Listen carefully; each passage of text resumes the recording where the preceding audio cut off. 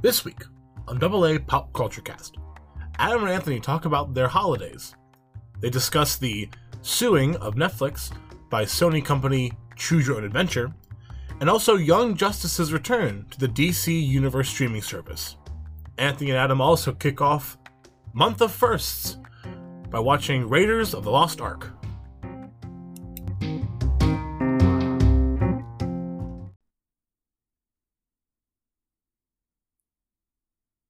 All right, welcome to AA Pop Culture Cast. Your weekly recharge. So we are back from our little hiatus there. We took New Year's Eve off, and had a little Avengers Endgame discussion. But now we're back. So how was the holidays? How were the holidays for you, Anthony? They were great. A lot of quality time spent with family and friends, which I feel like is what the holidays are all about. Yeah, I would say it's family and friends first. And then food. And The then, three Fs. And then food. The three Fs of the holidays: family, friends, and food. Fourth, I guess if you have a rocky relationship, fights maybe. Friends, food, family, and fight. And fights. The four Fs of the holiday season. So, but yeah. Well, good. How was your Christmas? It was great. Christmas is my favorite holiday. Yeah. So it was awesome. Good. Again, like some really good family time. How about yourself? It was good. It was very quiet. Just me and my parents just chilling. We spent the whole day just in our pajamas. Oh, that's exactly what my family does too. Yeah. Typically on the weekends, if I'm home, I'll spend my day in pajamas, half the day. But on Christmas, we're not going anywhere. No one needs to be presentable to anyone else. It's just family, so right. Pajamas all day. Exactly, and it's so comfy. It is. You need that kind of day. The day where you just don't have to be on. You can just relax, chill, be comfortable, and chill. Not have to worry about things. Exactly. Yeah. But you went abroad shortly after the holidays. I did. On New Year's Day, on the first day of 2019, my dad and I got on a plane headed to Atlanta, and then from Atlanta went to Brussels in Belgium. So yeah, it was fun. I got to see a lot of really cool old architecture, like old castles from the 12th century, right next to a modern skyscraper. So it was very, very cool. But I missed the food. Back to those 3-4 Fs of the holidays. I missed the food. What was the best food there? The best food. So in Belgium is, or at least the northern part of Belgium is this region called Flanders. Mm-hmm. It's close to the Netherlands, low country, I guess, because it's technically below the sea level. Mm-hmm. So a really swampy area. But they have this thing called Flanders or Flemish beef stew, and it's not like a stew we would think of in America, like a beef stew, which is a thick broth. This is more like chunks of slow cooked beef, just simmered for 3-4 hours, and a really thick spiced sauce. Mm-hmm. It's so hard to describe. You just have to taste it. And we had, so this is a regional dish, and we had it maybe 3-4 times while we were there. But the best time we had it was at this place in Bruges. And it was this little restaurant called Poulet Moulin. Love that name. Which I think is French for chicken and mussels, because mussels are also a really big thing in Belgium. Are they? They are like steamed mussels and a wine sauce. Every restaurant we went to, $24 bucket of mussels. I love mussels. Really? I'm gonna have to visit. I'm sold. Yeah. It's a great place to be, and because it's not where most American tourists would go, it's really cheap. Mm-hmm. It's cheap to get around. It's €16, which is $20 roughly, $18 to go from city to city. $19 $20 to go from city to city by train, mm-hmm. and it's only an hour. Oh, in between no, each not city. bad at all. So yeah, I mean, for reference, Belgium could fit inside Ohio like twice. So it's a pretty small country. Gotcha. But no, it was great. It was great. So how was your New Year's? How was what? Your New Year's. My New Year? Yeah, how was your New Year's? It was great. Good. I did a little get together. It was a mashup of some time with my brother and his friends, and my own high school friends and friends from college. Nice. So we ended up going to a bar, dancing the night away. It's the best way to do it. Yeah. Did you do anything special? With the flight the next day, Not so much. yeah, my it was just my parents and I, kind of like for Christmas. We bought a meat and cheese platter. We broke that out, drank some wine. It was really quiet. That sounds nice. It was nice. Yeah, we watched the Dick Clark's Rockin' New Year's Eve, hosted by Ryan Seacrest. It's an extremely long title for a really simple, and it's so weird because these people stand in New York City in Times Square for like 12 hours. I know, it's insane. And like a lot of them wear adult diapers because they can't go to the bathroom because like once you're in there, you're in there. I had heard about that. Yeah. So like a lot of them wear adult diapers, so they just, it's such a gross thing to me. Like I don't mind standing in a crowd like in New York City to watch the ball drop and all that, but like if you're because you have to get there at like 11:30 in the morning. Oh my god. And you're there until like 1 in the morning. And so just like, why would you do that to yourself? Yeah, I wouldn't want to. That takes a different breed of person. Yeah, and this year it was raining the whole time. Yeah. So like, that's really rough. And it wasn't even like cold rain. It was like 50-degree. Like it's kind of warm-ish, but also not. And you're surrounded by all these people, and so there's like the body heat, and it's raining. Oh, so you think that's worse than if it was cold rain? Oh yeah, definitely. Ooh, I don't know. I would rather take a snowstorm over a rainstorm. I really do not like rain in the winter, Mm-hmm. but it's usually because it's cold rain. Oh yeah, I would rather take cold rain because I feel like when it gets really hot, it's like muggy almost, and you're wearing this coat, so you're already like warmer than usual, and you're basically like in a little self-contained sauna, and you can't go to the bathroom for like 12 hours. Yeah. And you can't sit down for like 12 hours. And just like, it sounds like a horrible place to be. I think this was part of that New Year's Eve special, but wasn't the professional video game player who does Fortnite? Oh, Ninja. Did he wasn't he there? I saw this clip where he tries to get everyone to floss. Yeah. And no one's doing it. People do it. Yeah, he's like, I want to see movement down there. Come on.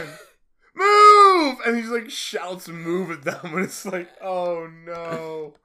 You poor man. Oh well. Yeah. But So the New Year's Eve special wasn't the only thing you watched over break. I didn't actually watch it.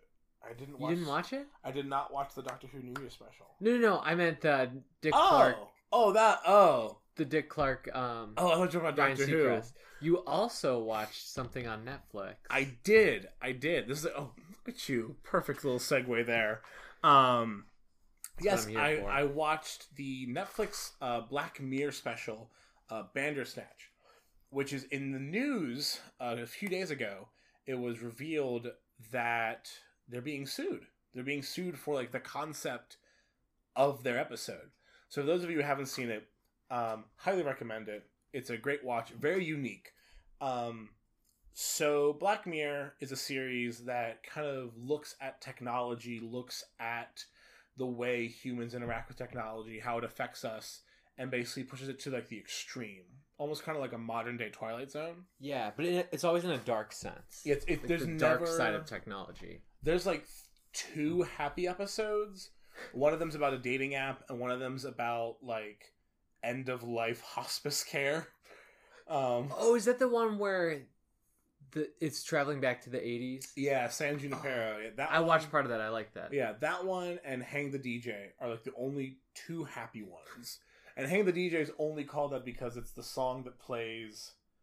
Well, I don't want to spoil it. Okay. But those are like the only two happy ones. Mm-hmm. But this one, Bandersnatch, is unique in that it's a choose your own adventure. So they literally acted out all the possible scenarios you could pick. So as you're watching it, on the bottom of the screen, it'll be like, for instance, at the very beginning of the episode, the main character wakes up, goes downstairs, and his dad's like, so what do you want to eat for breakfast? You can have Wheaties or like Frosted Flakes. And he holds up 2 boxes, and you have to pick what your character eats for breakfast. And even that small choice will impact the rest of the episode. Wow. And then he gets on the bus to go to work, or he's pitching an idea of a new game to a video game company. But it's in like 1985, so it's like Atari, base level Sega. Like Nintendo's not really a player at this point. Early video games. Okay. And like he's on the bus, and you get to pick like, do you listen to the top 20 hits, or do you listen to like Duran Duran? What do you want to listen to? And you have to pick what you're going to listen to, and that changes the soundtrack for the whole episode. Oh no! Or you pick up a picture of your family, or you put down a picture of your family, or you write in your diary, or you watch TV.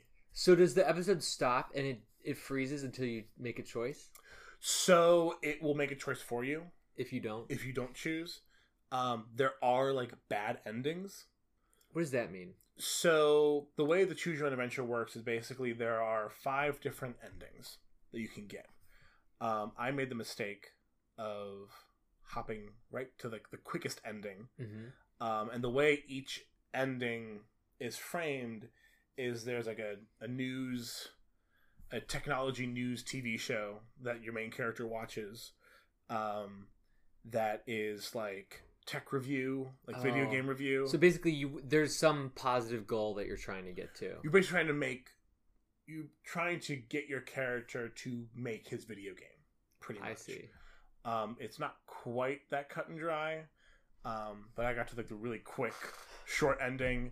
So the tech review guy on the TV show in Bandersnatch was like, well, I don't know how to describe it. It's a really rushed game, very quick, very boring.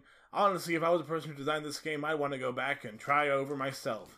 And then the TV show kind of pans back, and you see it on a little TV screen. It's like, would you like to go back? So I had to start over.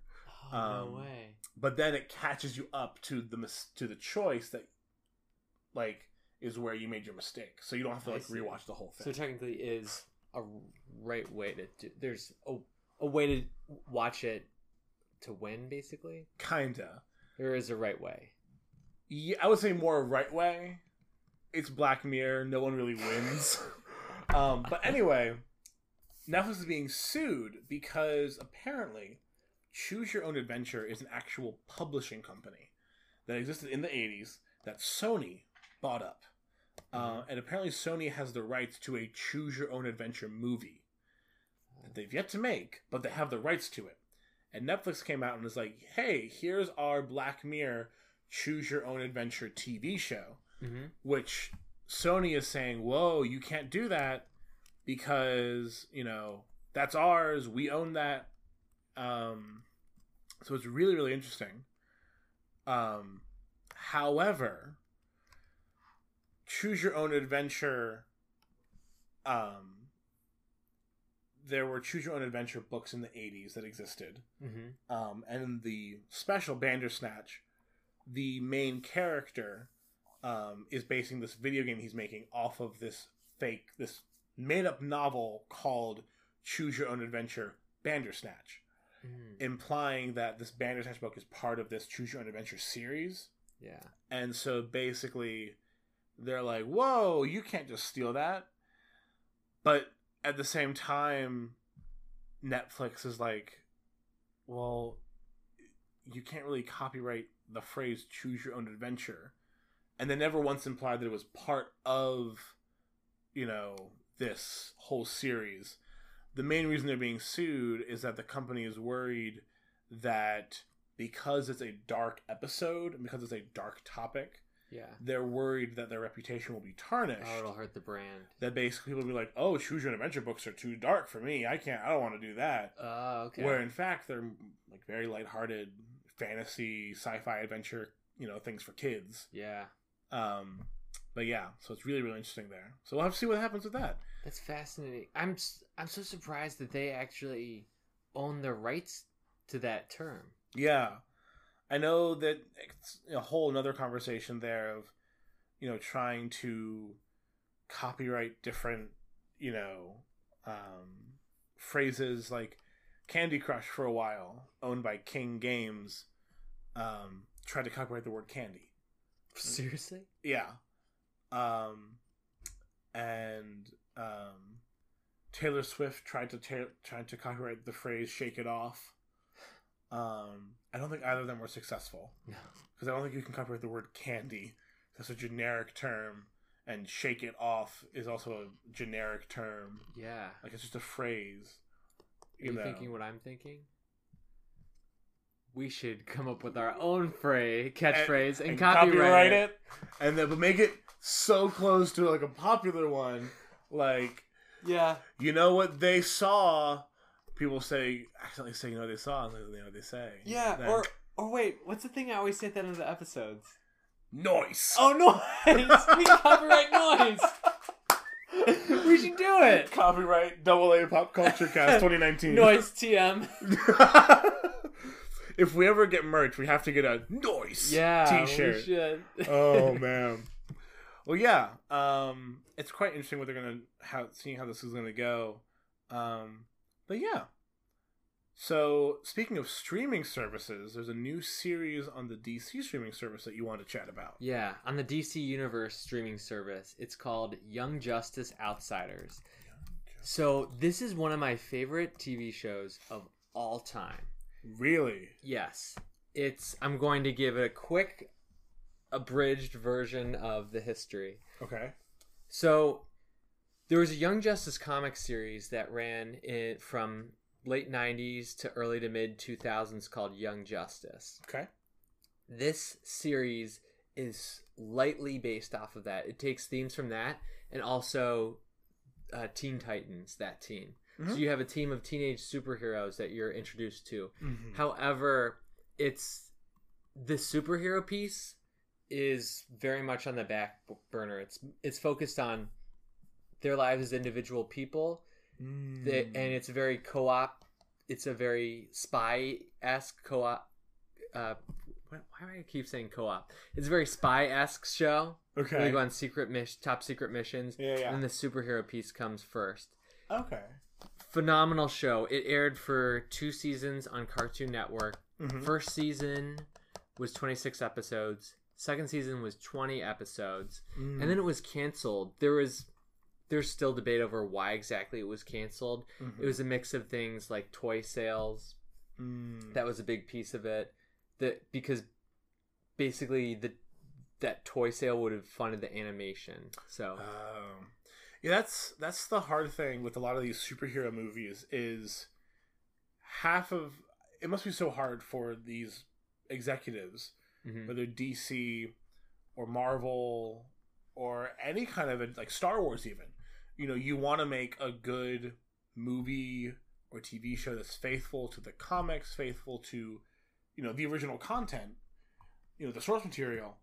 And you also don't want to disappoint, the stakeholders mm-hmm. and the investors, people who have money in the toy sales of Marvel or DC or Star Wars.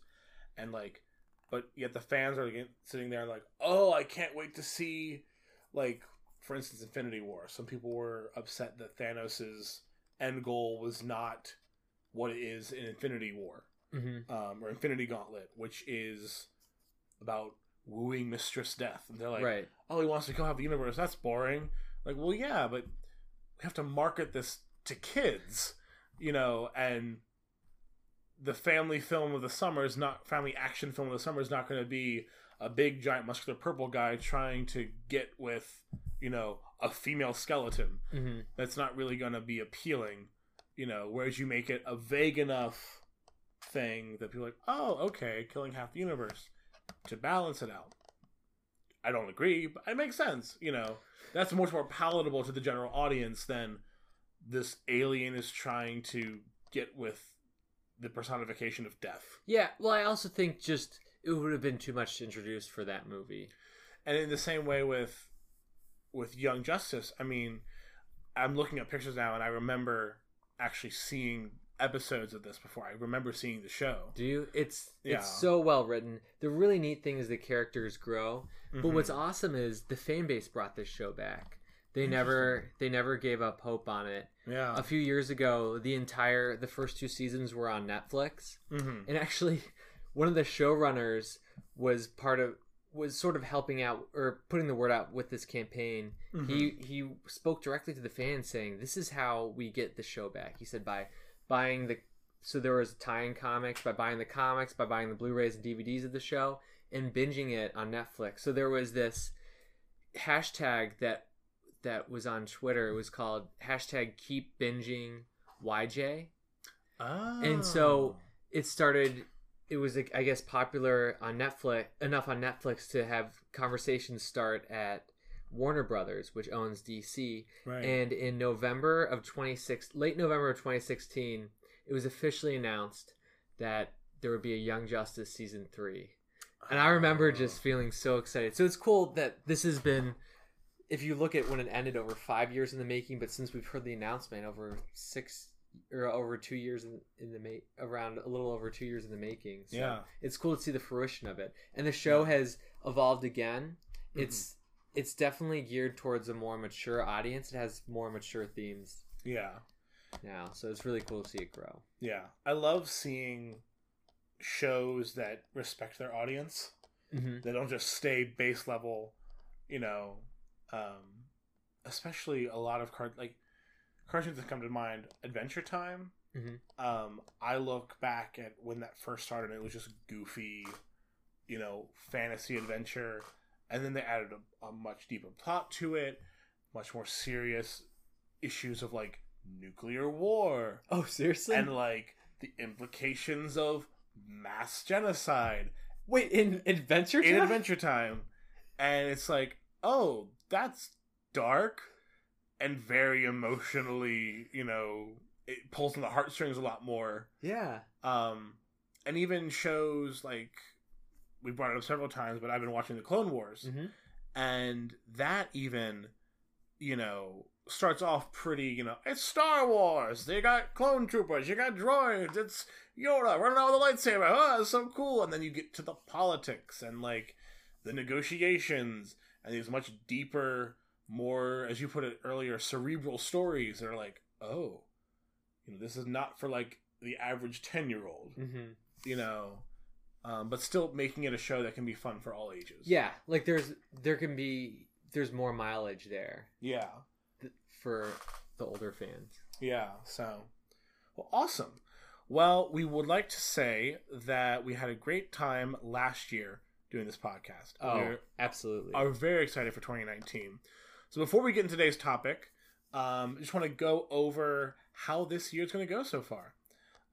So we've planned out through April, but each month we'll have a theme.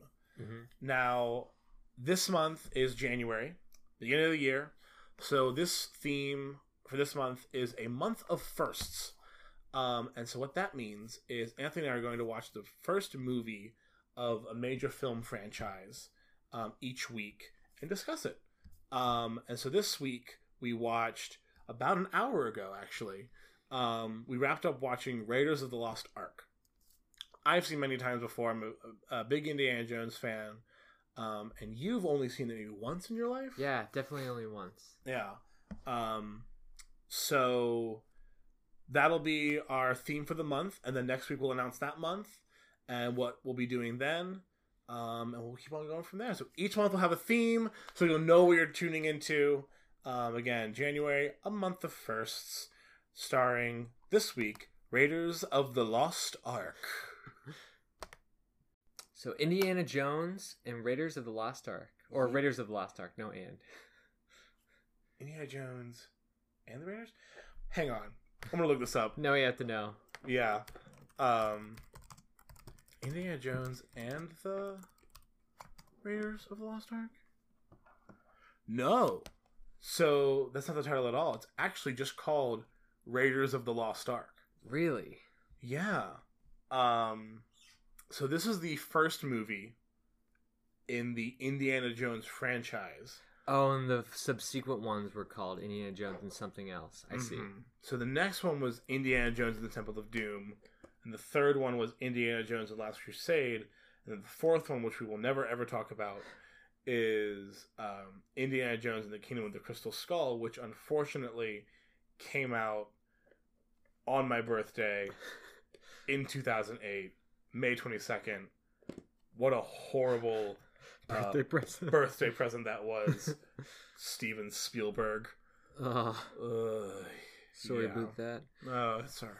So I've definitely seen the three original before. I remember back when I was in elementary school, my dad, my brother, and I, we spent 3 weekends in a row watching them. I didn't remember much from this movie, though. Really? Yeah. And as I was happy to see that boulder scene happen. Yeah. Because that's the one that's parodied so many times and has become a pop culture thing. I would say that, along with, like, seeing the plane fly, like having the map in the background, kind of like that overlay. Yeah. Like, San Francisco to Tokyo. Do you think they were the first to do that? I think that's the first time in pop culture, at least, where, like, that was done. That's done all the time. It's done all the time now. I always thought of it as an Indiana Jones trope, because that happens in subsequent movies. We'll have to look into that. I'm curious now. Like, I remember watching it. I watched Indiana Jones and Star Wars for the first time when I was like 8 or 9 with my dad.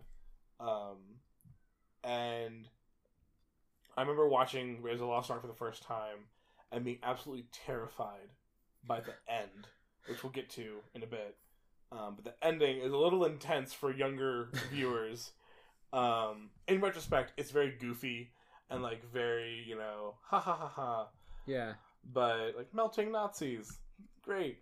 But I remember, like, verbally telling my dad, like, when the third one, or the Last Crusade, you see the plane going around, saying to my dad, "Oh, there goes the plane again."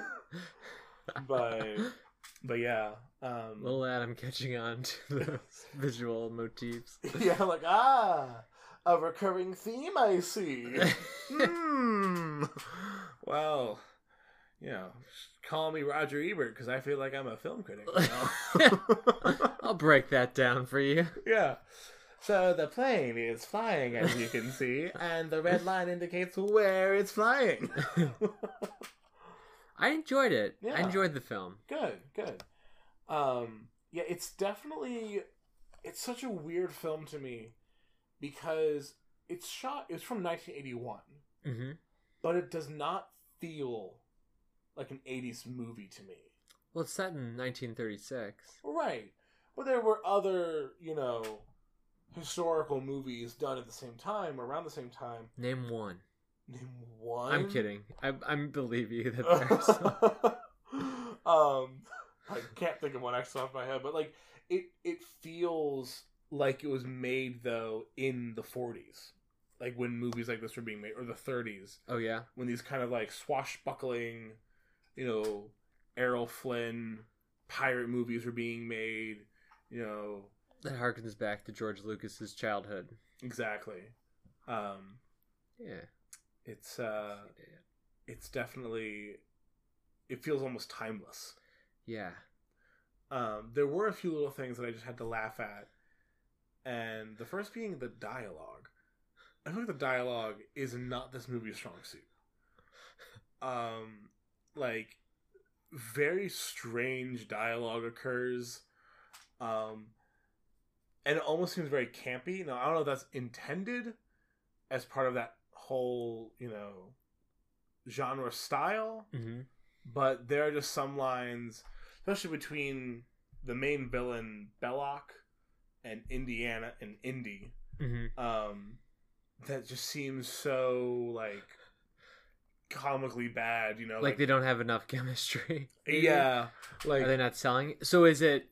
Yeah, what do you think that's because of the script? I think it's the script, just because it's like the scene where they're in like the market together, where like, so Indiana thinks his girlfriend, I guess we'll call her his girlfriend for the time being, Marion, is killed, and he's I guess he's getting drunk at a bar, and then two guys in white suits come and they're like, "Hey, come with us," and he's like, "Oh, all right, I'll go with you guys."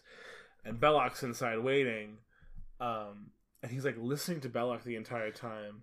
And Belloc has this whole monologue about archaeology. How's their religion? How is their religion? He's like, we've both strayed from the pure religion. And how have they both strayed? I didn't understand that. I think as they're doing it now, at least Belloc's doing it for personal gain.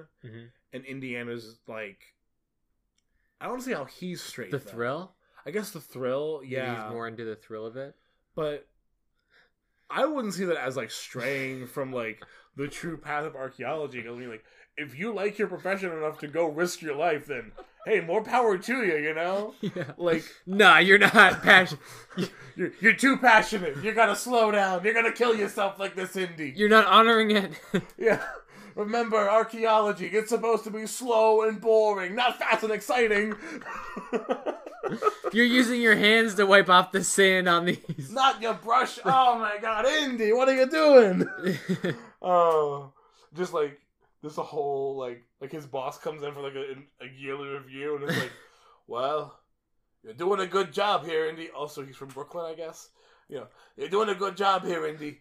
But listen, you gotta cut back, man. You're living too fast and loose. You're flying it over here, over there. You're trying to get out of the Ark of the Covenant, the Holy Grail. What are you doing with yourself, Indy? Does he try to get the Holy Grail? That's the third movie. Oh. Yeah, well, I'm not going to spoil it for you. He may or may not get the Holy Grail. Oh, really? Speaking of Holy Grails, I'm so excited for that young King Arthur movie that's coming out. Oh, The Boy Who Would Be King?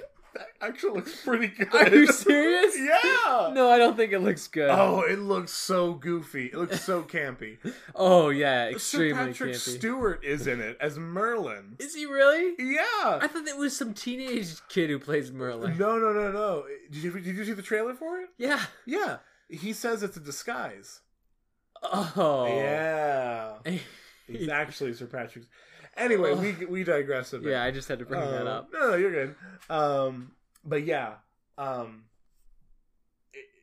whole like straying from the true religion, and then out of nowhere, like Indiana Jones is not showing signs of like drunkenness or anything. He just seems like somber, which like I get. And so, Belloc has a line of like, the Ark is a radio transmitter to God himself. Yeah. And he's like, want to talk to God? How about we do it together? And like tries to pull out his gun, and I'm like, you said that in the least menacing way possible. It's like he was thinking, like Harrison Ford was thinking, okay, I have to be menacing. How do I be menacing? But I'm also not evil, but I want to be evil. So I'm gonna talk like this. Yeah. That's his emotional distress voice? Yeah. Mixed with drunkenness? Yeah, it's like, I'm not feeling my best right now. Yeah. Yeah. It's the 30s. Yeah. I really like the actress in this movie who plays the character of Marion. Karen Allen. Yeah. I've only seen two, from my recollection, I've only seen two films with her. This, and then Scrooged.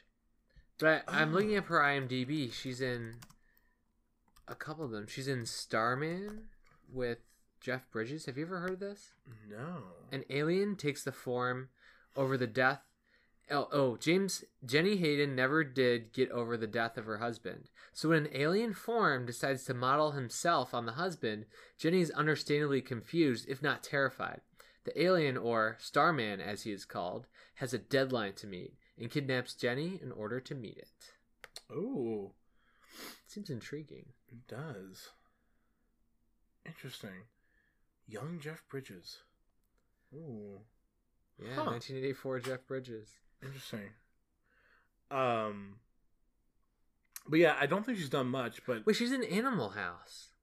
Oh. I never noticed her in that. Wait, I saw this recently. Huh. I wonder which... I'm trying to think if I remember her in this. Katie. I'm trying to find an image with her in Animal House. Let's see here. Karen Allen. Katie. Searching Katie. Animal House is a pretty good film. Yeah. Oh yeah, there she is. Let me see. Yep. Oh, okay. Yep. Yeah. I love her intro in this movie when we first meet her. Yeah. Also, it's so weird because they never really give a rationale as to why she owns a bar in Nepal.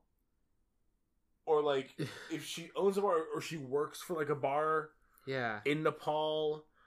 Like, it's not like she's taking, like, a gap year from college and is, like, out discovering herself. She's just out there in the mountains of Nepal having drinking competitions. Well, she owns the bar, it seems like. I thought she owns the bar, but she mentions how she's stuck working at this place. And so I'm like, does she not own the bar? I always thought she owned the bar. That's what I gathered. Let's check the Indiana Jones wiki. I'm sure it exists. And then, what happened to her father? I think her father just died.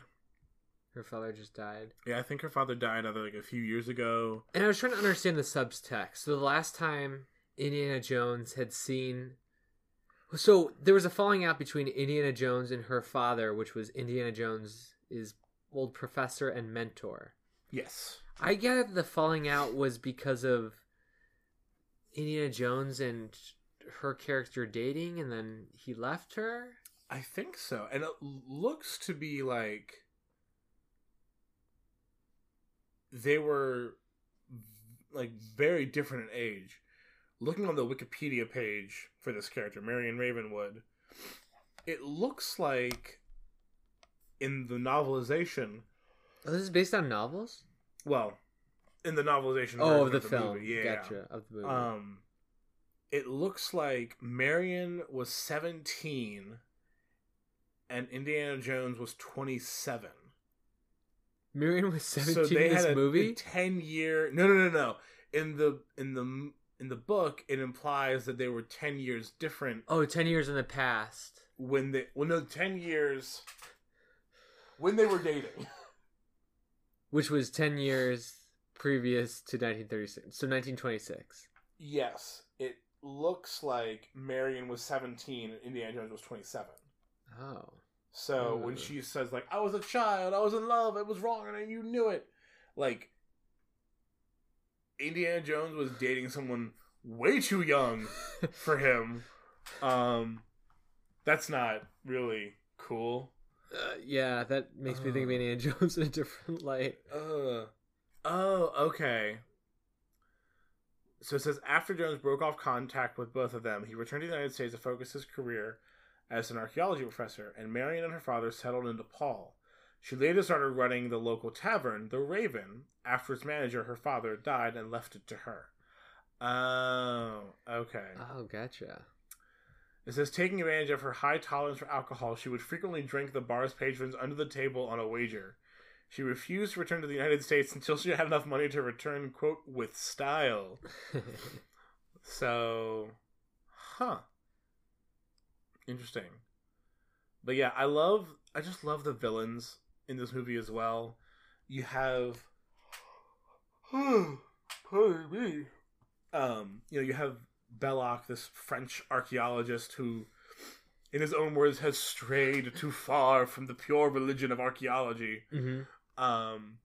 And you have this Gestapo agent, this creepy guy with like the glasses and the black leather coat, always wearing a suit. Yeah, he's always wearing a suit. I love the kind of fake out in the tent when they're near Tanis. Mm-hmm. And like he pulls out like looks like nunchucks, and you're like, "Oh, I know. Like, what are you gonna do with that?" That was pretty good. Like, oh, and then like, oh, it's a hanger. Yeah. Oh, okay. That's not scary at all. That was good. That was really good. I also just love his line where he comes in. He's like, where did you get that dress? Why would you be so overdressed in the desert? He said something like typical American. Yeah, typical Americans. You're always overdressed, and I'm like, you're wearing a full suit in the desert. Yeah, the irony is palpable.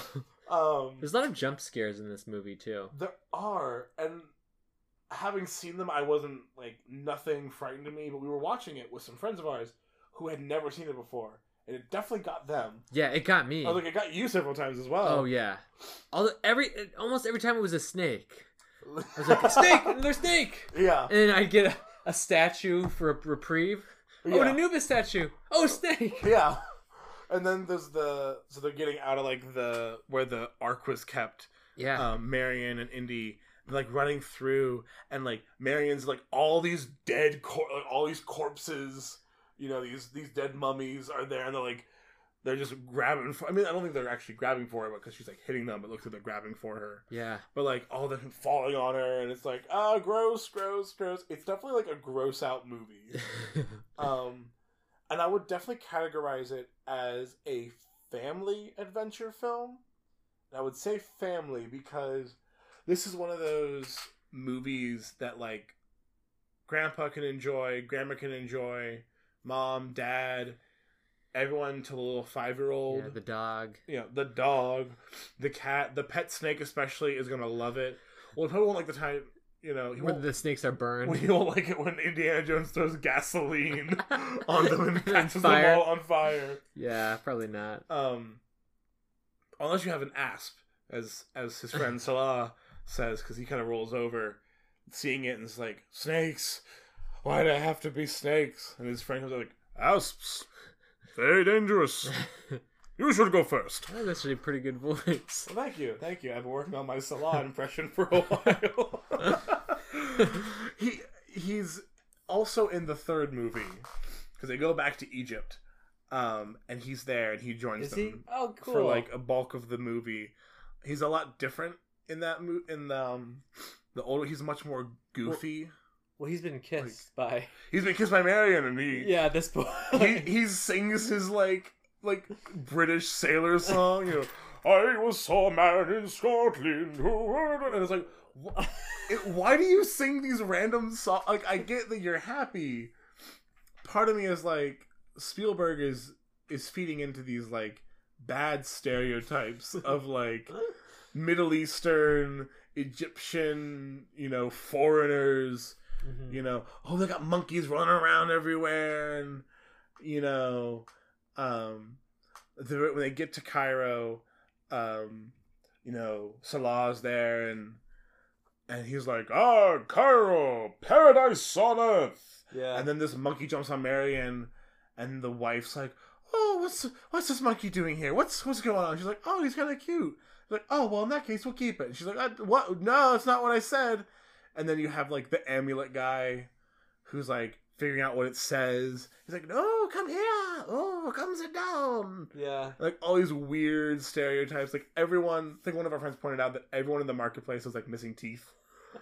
And like, I don't think in the 30s Egypt was like a third world country. I'm going to Google Cairo 1936 just to see what pops up, and hopefully no Indiana Jones things pop up. Yeah, no, it looks like a regular city. Maybe there were parts of it that were different. I mean, it has like its older parts, but like, oh, that looks, yeah, I can still see it. I mean, it's not, super, old, I guess. Yeah. I mean, there's always going to be some dramatization. This is film. Oh, yeah. I keep saying film today, like I'm a snobby film critic. You can say film. Oh, film. It's not bad. But yeah, it's interesting. The whole movie feels very. Some movies feel like, oh, it's a historical film, but it was made in 2000 or whatever. Like, there's the,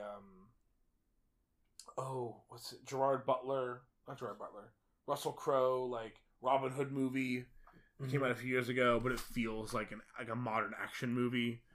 But, like, Indiana Jones doesn't feel like an 80s action movie. It feels, like a 30s, 40s swashbuckling kind of film. Yeah.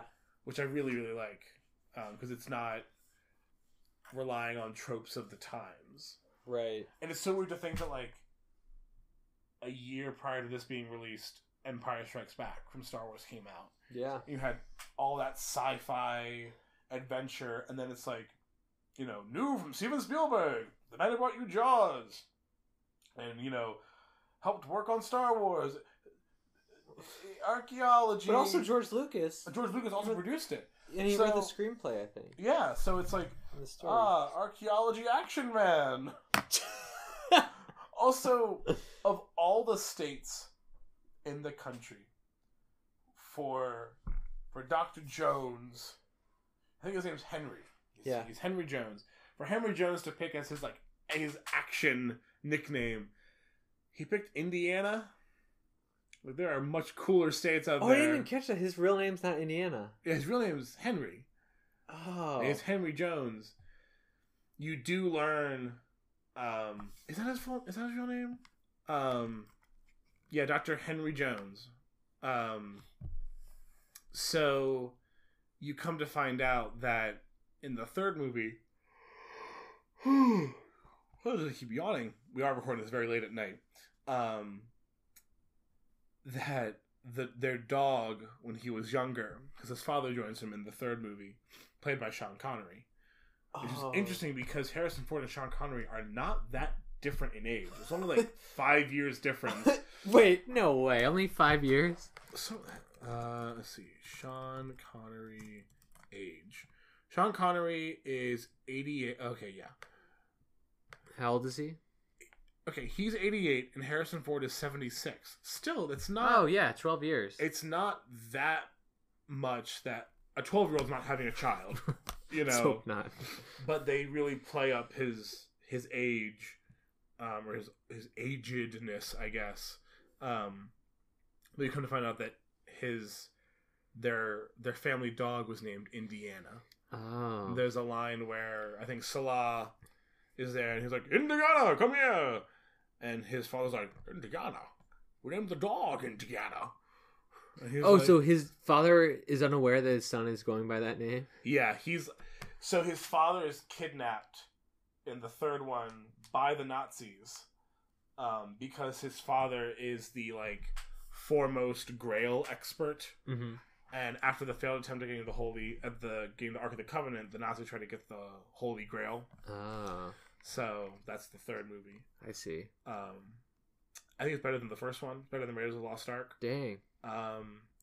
Well, I was on IMDb earlier today, and I saw, you know how randomly it'll show similar things, like lists you might be interested in. Yeah. And I like how it shows me some where it's just, the title is, My Favorite Movies, or My Top. It's like, what? This is so personal. And all 4 Indiana Jones movies were on that list. Yeah. Even The Crystal Skull. Oh, no. Actually, The Crystal Skull actually did better than, I think, the second one in terms of Metascore. Really? Not, yeah. That's not surprising. No? No. Yeah, no, not at all.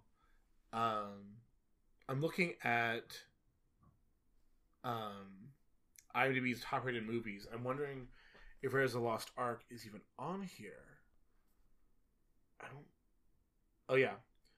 Number 46 on the IMDb top 250. Oh, okay. So it's on there. Is Raiders of the Lost Ark. 46. Number 1 being Shawshank Redemption. But yeah. Raiders of the Lost Ark, I think, is it's great. It's fun. It's classic action. It's classic Hollywood. It's a love letter to the 40s, to the 30s. And there's just a lot of great one-liners in there as well with, I hate snakes. Why do I have to be snakes? Yeah. All that. I love how you were surprised that Alfred Molina was in the movie. Yeah. And you were like, wait, Alfred Molina's in this movie? And I was like, yeah, he was just on screen when his name popped up. Yeah. And such a minor role, too. It was, yeah, very beginning. To get, like, an opening credit spot. Yeah. Where he's in there for maybe, like, 5 minutes. And then is killed. Right.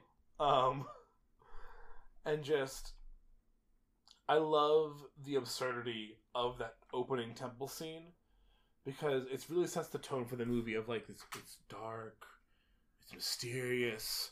We're going on an adventure through this uncharted land. It's so mysterious. Oh wow! But then it's this kind of over the top action scene coming back of arrows are flying everywhere. The walls are collapsing. There's the giant boulder comes down, and of course the villain's there waiting to take the idol from him. Yeah. After all that effort, you really feel for him. Yeah. So. In the third Indiana Jones movie, there's a flashback. And I saw that there was a Young Indiana Jones series that aired on ABC for 28 episodes. Did you ever watch that series? I did not. When did that come out? Young 92, 93? Yeah, no, I did not. But I remember seeing, like, clips from it. And, like, yeah, the adventures of young Indiana Jones. And how, like, it was supposed to be, like, him traveling the world and, learning how he meets all these different people, how he meets Salah, how he meets Marion, various other characters. There's always a girl in every Indiana Jones movie as well. So you have Marion in the first one, and then the second one, which, as I mentioned before, is a prequel. Actually, a prequel. Yeah. Indiana Jones. Make sure I get this right. And the Temple of Doom. The second one, her name's Willie, and she is a nightclub singer, and she is the worst part of the movie because all she does is complain throughout the movie. Also, the opening to the Temple of Doom sets the tone for confusion. Does it? I'll show it to you after we're done recording this. It's not Indiana Jones, but yeah. Okay. And then the third one, the female love interest is it Elsa? Indiana Jones women. It's list of Indiana Jones characters. Where is it?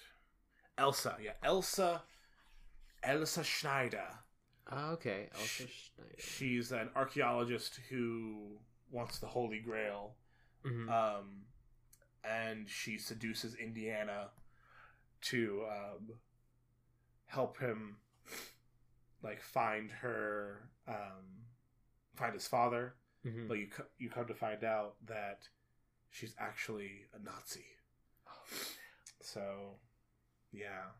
She's like she keeps double crossing Indiana Jones throughout the movie, and ultimately she dies trying to get the Grail. But yeah. So. There you go. But yeah. No, go ahead. Yeah. I was going to say, I like the ending where you see that the U.S. Army takes it. Yeah. And puts it with all these other boxes, so it looks like they're trying to weaponize it or use it as a weapon. Yeah. Sorry, we just talked about the Holy Grail, not the Holy Grail, but the Ark of the Covenant.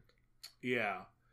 It's really, really interesting how they it ends in a very mysterious way. And it doesn't even, like, end in a way that's like, oh, there could be a sequel. It's very much a self-contained action movie, Yeah. It's kind of like, oh, bummer at the end.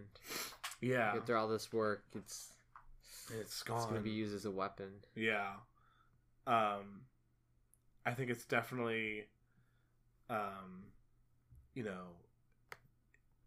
it's just that great, like, mystery kind of leaves you wondering, like, what are they going to do? Are they going to use it ever? Oh man, that's really, kind of almost like spooky that the U.S. government would just keep this there. Oh yeah. But yeah, so very, very interesting. Yeah. Well, this movie sold me. I'd watch the rest. Yeah. I'd watch the sequels. Awesome. Yeah, it's a good one. But well, that was the first movie in our month of firsts. Next week, what are we going to be watching, Anthony? We're going to watch the Muppet movie. The Muppet movie, yes. So this one isn't as much of a franchise. It's more just like a series of movies starring the Muppets. This is the first Muppet movie. I've never seen it. I've never seen it either. So we're going in completely blind. I do enjoy the Muppets, though. I do too, and I know some people really love the Muppets. Mm-hmm. I've never been. They've been kind of ancillary to me. Yeah, like I've seen some stuff they're in, but I don't know. I'm not a walking encyclopedia of Muppet knowledge. Yeah, I know some people who love the Muppets and people who hate the Muppets. They're like they are the worst thing about puppets. I guess I don't know. I think they're very fun. Yeah. They're goofy. And the Muppets, like Indiana Jones, oh god, I think can be fun. Connecting them. Exactly, yeah. Can be fun for the whole family. Oh yeah, for sure. There's jokes for the parents, there's jokes for the kids, and everything in between. Mm-hmm. And even though it's, this felt frog with his various companions, the love interest pig. You had to come up... No, you needed alliteration for the pig. The felt frog and the precocious pig? I don't know. We'll take it. She it's all very yeah, it just works. Right, the rambunctious rat. Yeah, the funny Fozzie bear. The boisterous bear. Yeah. But yeah, so awesome. Well, it was great watching Indiana Jones. Looking forward to next week. I am too. We'll see y'all next time on AA Pop Culture Cast. Nice.